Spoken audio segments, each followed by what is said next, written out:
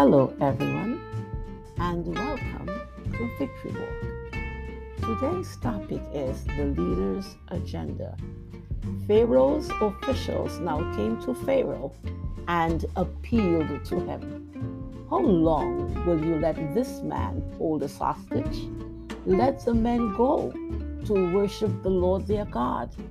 Don't you realize that Egypt lies in ruins?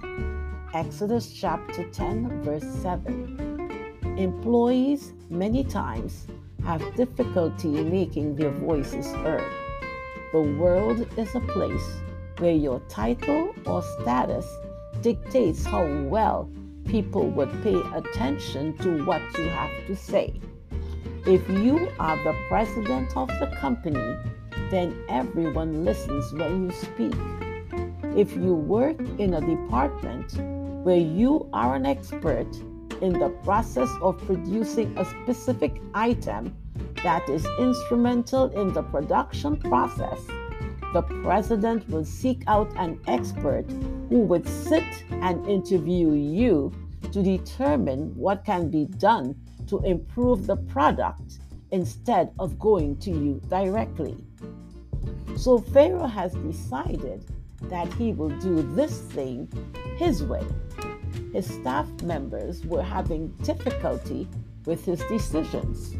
What do you do when your leader puts his personal agenda ahead of what's best for everyone? God said to Pharaoh, "Let my people go to worship me." With every negative response, there was a consequence. The consequences were destroying Egypt. His executive staff was pleading with him to comply and allow the people to leave because the plagues were devastating. For Pharaoh, it became a power trip. He did not care about the citizens he was there to serve. He didn't care about the condition of the country. He cared only about himself. He was selfish and self-serving.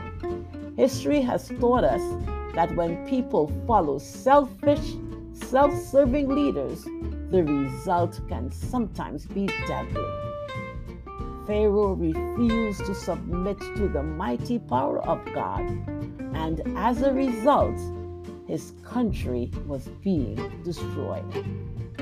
True greatness can never be achieved on the wings of selfishness. Great leaders care about the well-being of the people they serve.